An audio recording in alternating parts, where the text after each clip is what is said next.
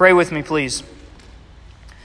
Father, for this time of worship and to meet together like this is so meaningful and special to me, and I pray that you will use it for your glory. Use our time in your word to teach us what you would have us to know and what we ought to do with what we know. Help us to understand the responsibility we have to take what we might learn and to use it to make much of you and not of ourselves. So thank you for the chance to do that even now. In Jesus' name, amen. Go ahead and please turn in your Bibles to the very last very last chapter of the Old Testament, the book of Malachi. We're actually going to start in chapter 3 and then do chapter 4 as well. As you're turning there, go ahead and think back over the last 6 to 8 or 9 or even 12 months, and I would suspect that probably all of you in here at some point over the past even 6 months have said something like, I didn't expect that to happen. I've said it and thought it almost daily, it feels like. Expectations are funny things because normally you base your expectations on what you think is normal. So whatever's normal for you, if that doesn't happen, you think, well, my expectations have been, they haven't been met. Like something has gone wrong, okay? This happens, this can happen even when you do something like you go to a friend's house and you see the way that your friends and their family, maybe they do meals different than you. Maybe they do, if you're spending the night, maybe they do bedtime different than you. And probably what comes into your mind is, well, that's not normal. You guys do it weird. It especially happens, I'll warn you, it happens when you get married. Because all of a sudden you live with a person who does life in a totally different way than the way that you thought was normal. And you're like, well, that's weird. And for that other person, they're going to say, no, this is normal. The way you do it is weird. Okay, so we all base our expectations on what we think is normal, and everybody has a different definition of what is normal. Your expectations may also depend on your personality. So you might think, well, I'm normally an optimistic person, and so I always expect things to go really well, and I'm surprised when they don't. Or you might be the opposite. Man, I'm just really pessimistic, and I am shocked if anything ever goes right. And so, again, either way, whatever happens might be different than what you expect just based on whatever is normal to you. So, because of that, we need to make sure that our expectations in life are properly grounded in reality. And we don't have to guess about reality because Christians believe, that the Scriptures show us what is real. They show us what is true. We're at the very end of the Old Testament here in Malachi, and the end of the Old Testament is really like a cliffhanger. Okay, so if you've read a good book, or you see a TV series or even a movie sometimes, and it ends because there's another one coming, and it ends, and it's like you're on the edge of your seat, and you wonder how it's all going to get worked out. They call that a cliffhanger because you're left wondering. I can't wait for the next chapter. I can't wait for the next episode or the next movie. And there's two reasons for us being in this passage tonight. One is because I really wanted to get through the Minor Prophets, and we're finally going to do it. It only took us 15 months. So that's my selfish reason. The other reason, though, is because cliffhangers are kind of like it's leaving you wondering. It's leaving you expecting something to get resolved. So it's almost like there are these premises, and you don't know yet how they're going to get worked out. And so there's an expectation of, well, something's got to get solved. There's something left unsolved. So we're gonna see some promises that God makes at the end of the Old Testament, and then, of course, we can flip the page and go to Matthew in the New Testament and see, oh, that's how some of those promises get fulfilled. But imagine this. when Malachi wrote, once he wrote, there was immediately after he wrote something like 400 years where God didn't speak. There were no scriptures. There was no, voice from God. There was just silence. And so it was like a 400-year cliffhanger for God's people. And they're thinking, okay, God, you made all these promises. How are they going to be fulfilled? So the idea for mainly for this semester is to think about this topic of expectations. And asking questions like, okay, as a Christian or as someone who's interested in Christianity, how do I know what to expect from God? How do I know what God expects from me? And all kinds of related questions. So starting tonight, we're going to look at God's promises in 3 areas. So you've got your notes there, and you can kind of write these in as we go, and then kind of use this hopefully as a guide for when we break into small groups here shortly, and discuss how these things might apply to us.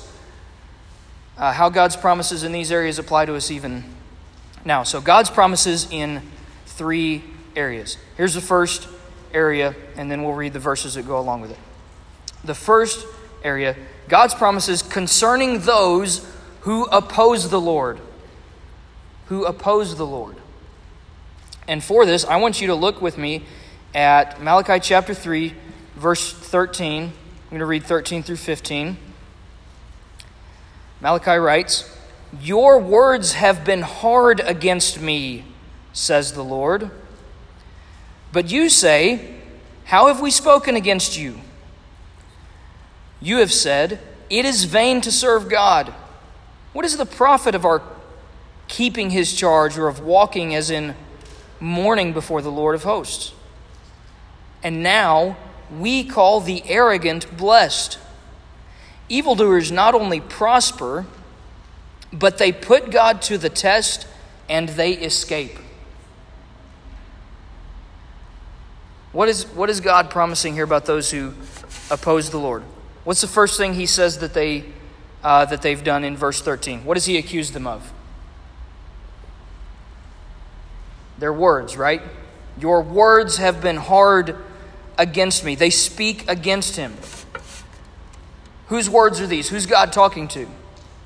You could go back to the beginning of the book and you see God is actually talking to this nation of Israel. And you might think, if you know your Old Testaments well enough, you might think, wait a minute, I thought Israel was God's nation, that they were God's people.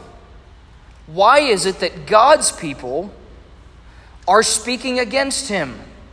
And you begin to find out that even among God's chosen nation, there were some individuals in that nation who were against their God. They were against the God who had rescued them, redeemed them, delivered them, called them out, called them by his name, called them to be his people. And even some of those individuals were speaking harshly against their God. And what they were saying, you see there in verse 14, and you can write this blank in, they were saying that it is vain to serve him. It is vain to serve him. This is the specific way, this is one of the specific things they were saying. The Lord says, you're speaking harsh words against me. And what were those harsh words? Well, they're saying it's vain to serve the Lord. What does it mean for something to be vain? If something is in vain, you know what that means? Could be done out of hate or jealousy, okay?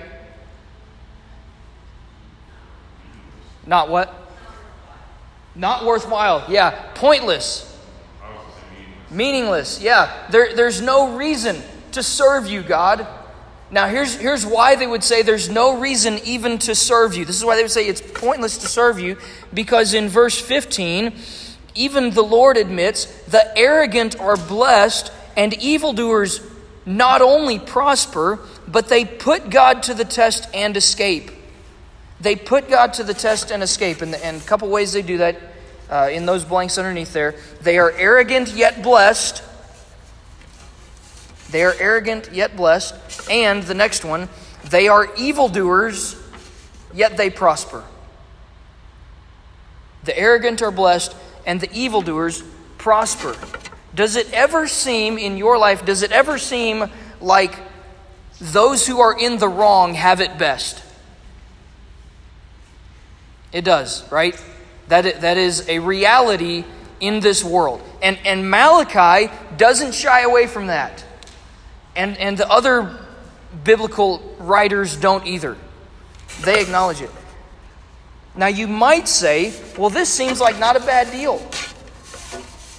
If the arrogant ones are the ones who have it good, if the evildoers are the ones who prosper, there's no harm in being evil and there's no harm in being arrogant. The reason we would think that is because all of us are naturally arrogant and evil. That's what we naturally tend toward. So of course we would think, well, if it's not going to harm, if there's no, if it's actually prosperous to do wrong, I'll just do wrong. That's our normal way of thinking. And even though that is the reality for now, like we can look in the world, we can see, yeah, there definitely are times in the world where the ones who do right end up in trouble and the ones who do wrong end up having it pretty good.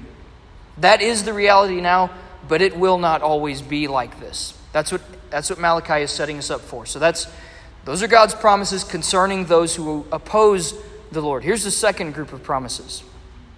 Concerning those who fear the Lord. Concerning those who fear the Lord. Let me read, and you can follow along, verses 16 through 18.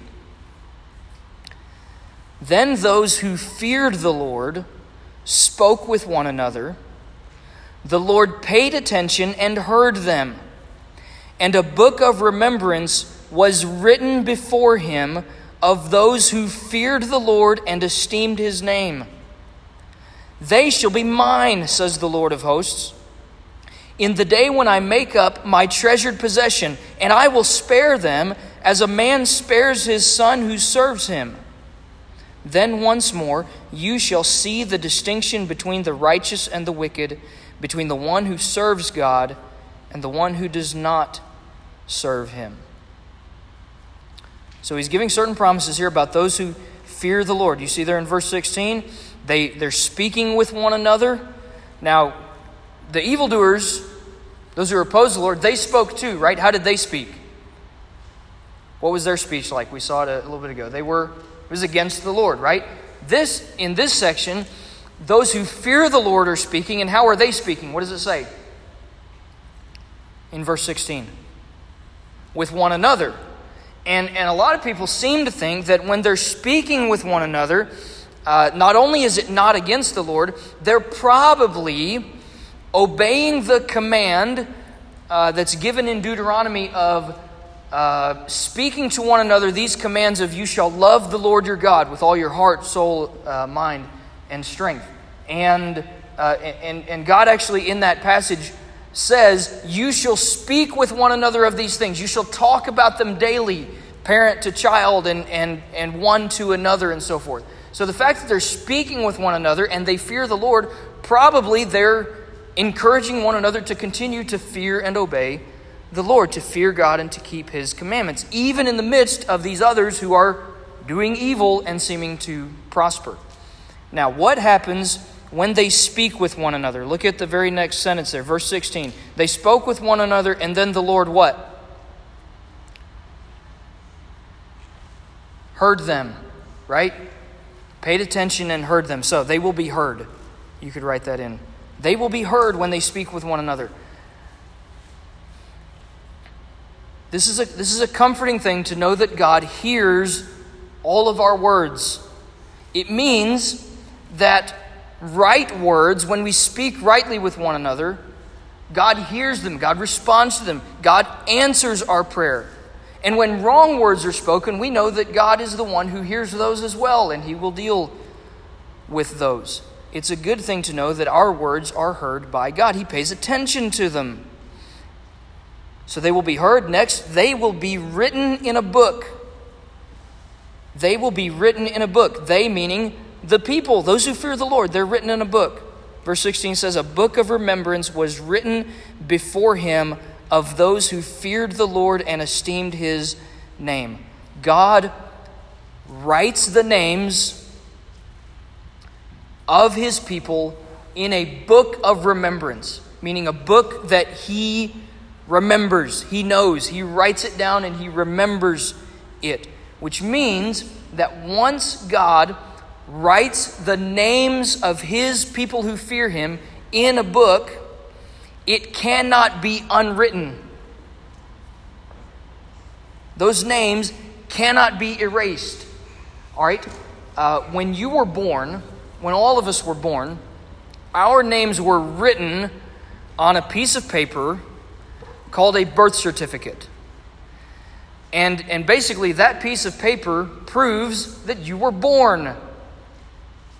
Which, just in case we didn't know that about you, we have a piece of paper that can tell us that you were born, okay? But once that is written, once that birth certificate is written, guess what? We know for sure that you exist, that you were born, and you're never going to be unborn.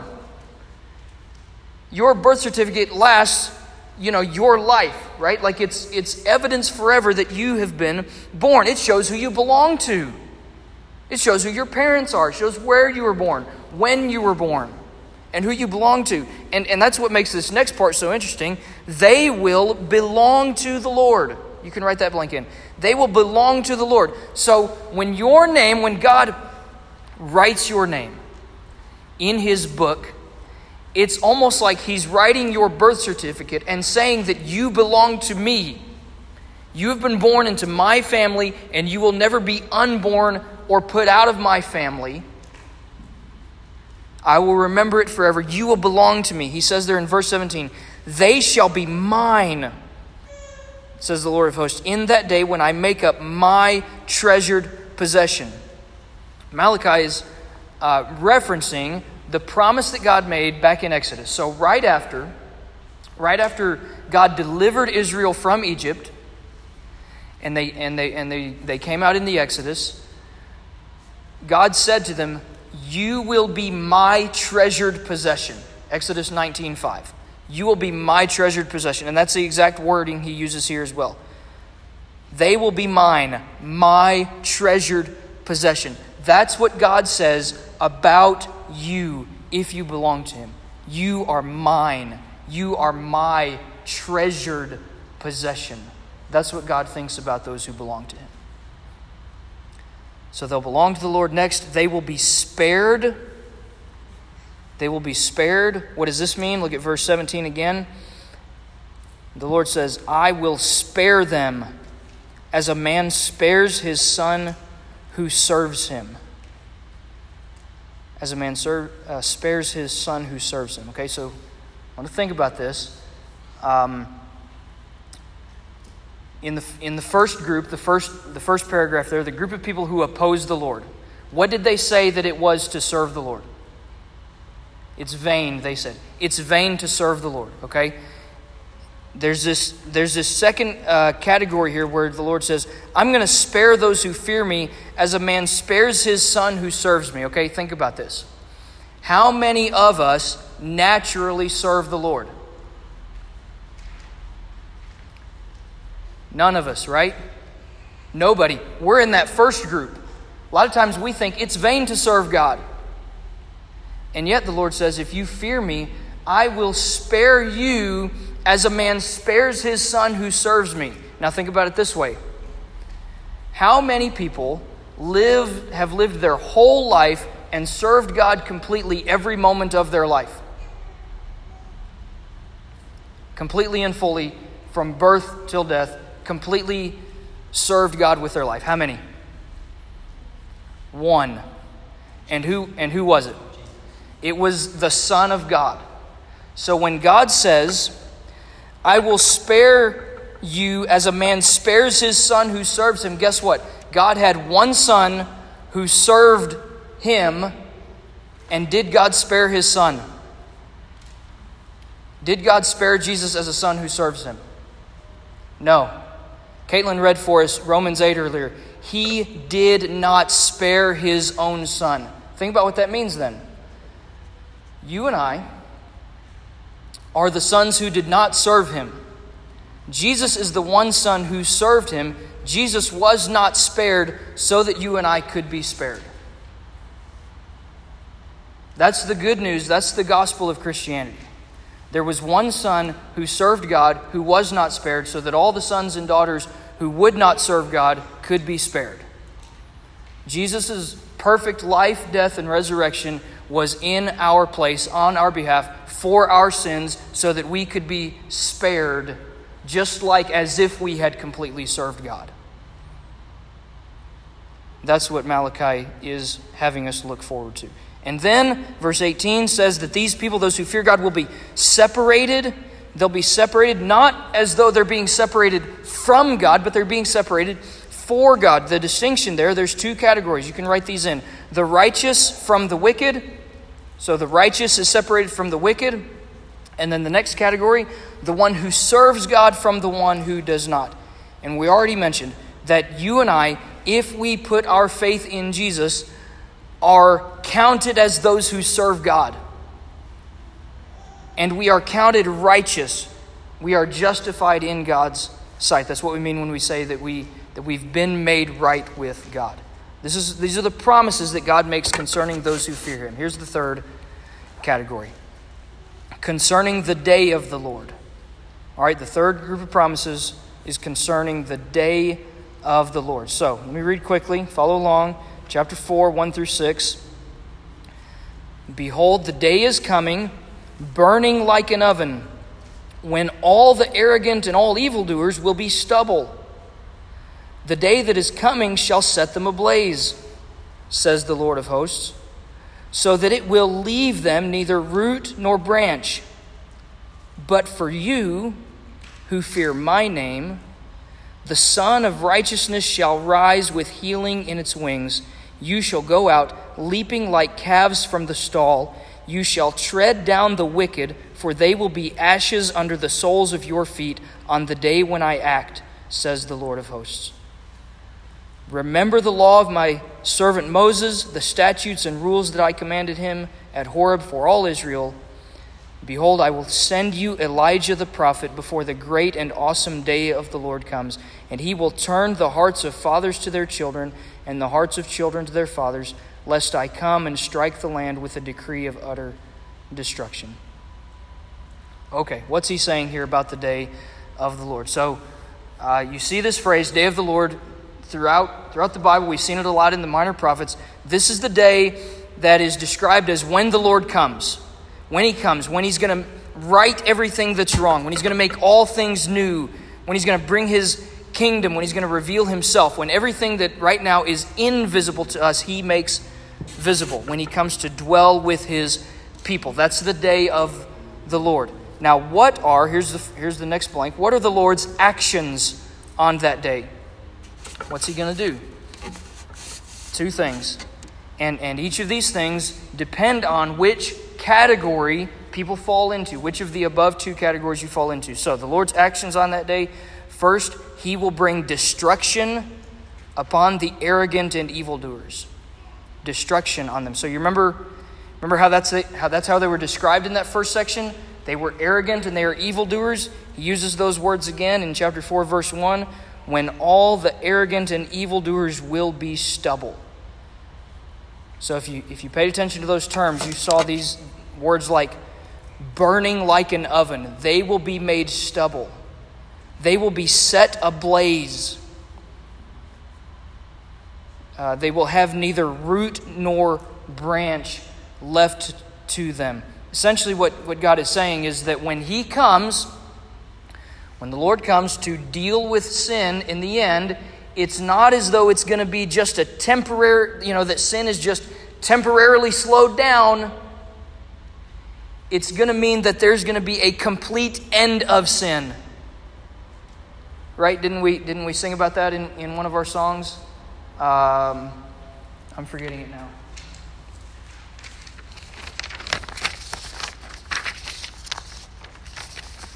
I'm going to find it.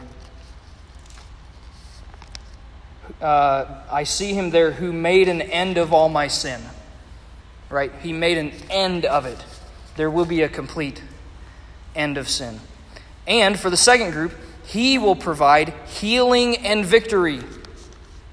Healing and victory for those who fear the Lord. That's what you see there in verses 2 and 3. Those who fear my name, the Son of Righteousness shall rise with healing in its wings. Healing.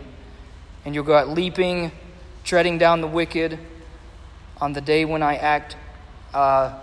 Some of you, I know it's not Christmas time, and I normally do have a really strong opinion about not playing Christmas music before Thanksgiving.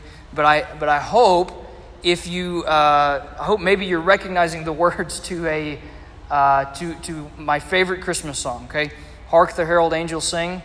Okay, one of the verses: "Hail the heaven-born Prince of Peace! Hail the Son of Righteousness! The Son of Righteousness! Life and light to all he brings, risen with healing in his wings." That's what that comes straight from Malachi. Mild he lays his glory by, born that man no more may die, born to raise the sons of earth, born to give them second birth. I love those words. But I can't say it's against my religion to sing it before Thanksgiving. So but if I quote it, it's okay. All right. That's the Lord's actions on that day. Finally, the Lord's words for that day. The Lord's words for that day. What are his words going to be on the day when he comes? And here's what's interesting. What are the two, maybe we should put it this way. Who are the two people that are mentioned there in verses 4 and 5? Who are the two prominent Old Testament figures mentioned there in verses 4 and 5? You can read it, right? Moses and Elijah, okay? What are we supposed to remember in verse 4? Remember the law of Moses. And then he says, "Behold, I will send you Elijah the prophet." Okay? You know what category the Old Testament scriptures fall into? We would say Jesus would say that the scriptures are the law and the prophets. So here you have, what are God's words on the future day? The law and the prophets, which means, guess what? They're not going to change. God's words in the future are the same words he gives us now. The law and the prophets. Remember the law of Moses. Okay? Listen, here's what that means.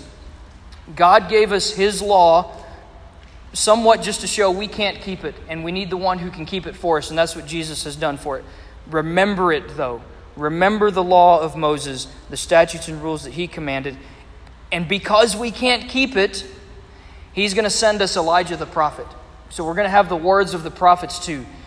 This was actually fulfilled in the New Testament by what person? Who is Elijah in the New Testament? Do you know? This is a quiz. What'd you say? Not Elisha. Who's Elijah in the New Testament? Do you know? If you don't know, you can we can look at this. Luke chapter 1, real quick. This is how we'll close. Luke 1. All right, Luke 1, and in Luke 1 you have this couple, Zechariah and Elizabeth. Zechariah and Elizabeth were old. They were righteous, but they didn't have any children. They're promised a son in their old age. Who was the son that was going to be born to Zechariah and Elizabeth? Do you know? What did you say? John the Baptist, okay? And of John, here's what's written in verse 16. So Luke 1, 16 and 17. This is what the angel says about John the Baptist. He will turn many of the children of Israel to the Lord their God, and he will go before him in the spirit and power of Elijah, to turn the hearts of the fathers to their children and the disobedient to the wisdom of the just, to make ready for the Lord a people prepared. Again, that's exactly what Malachi predicted. We needed the law of Moses, and we needed Elijah the prophet. And the whole reason that Elijah the prophet, John the Baptist, came in the New Testament was to prepare the way of the Lord, to prepare the way for Jesus, the one who would fulfill the law for us, the one who, even though he served God his whole life and was a son who served the Lord, he was not spared so that we could be spared.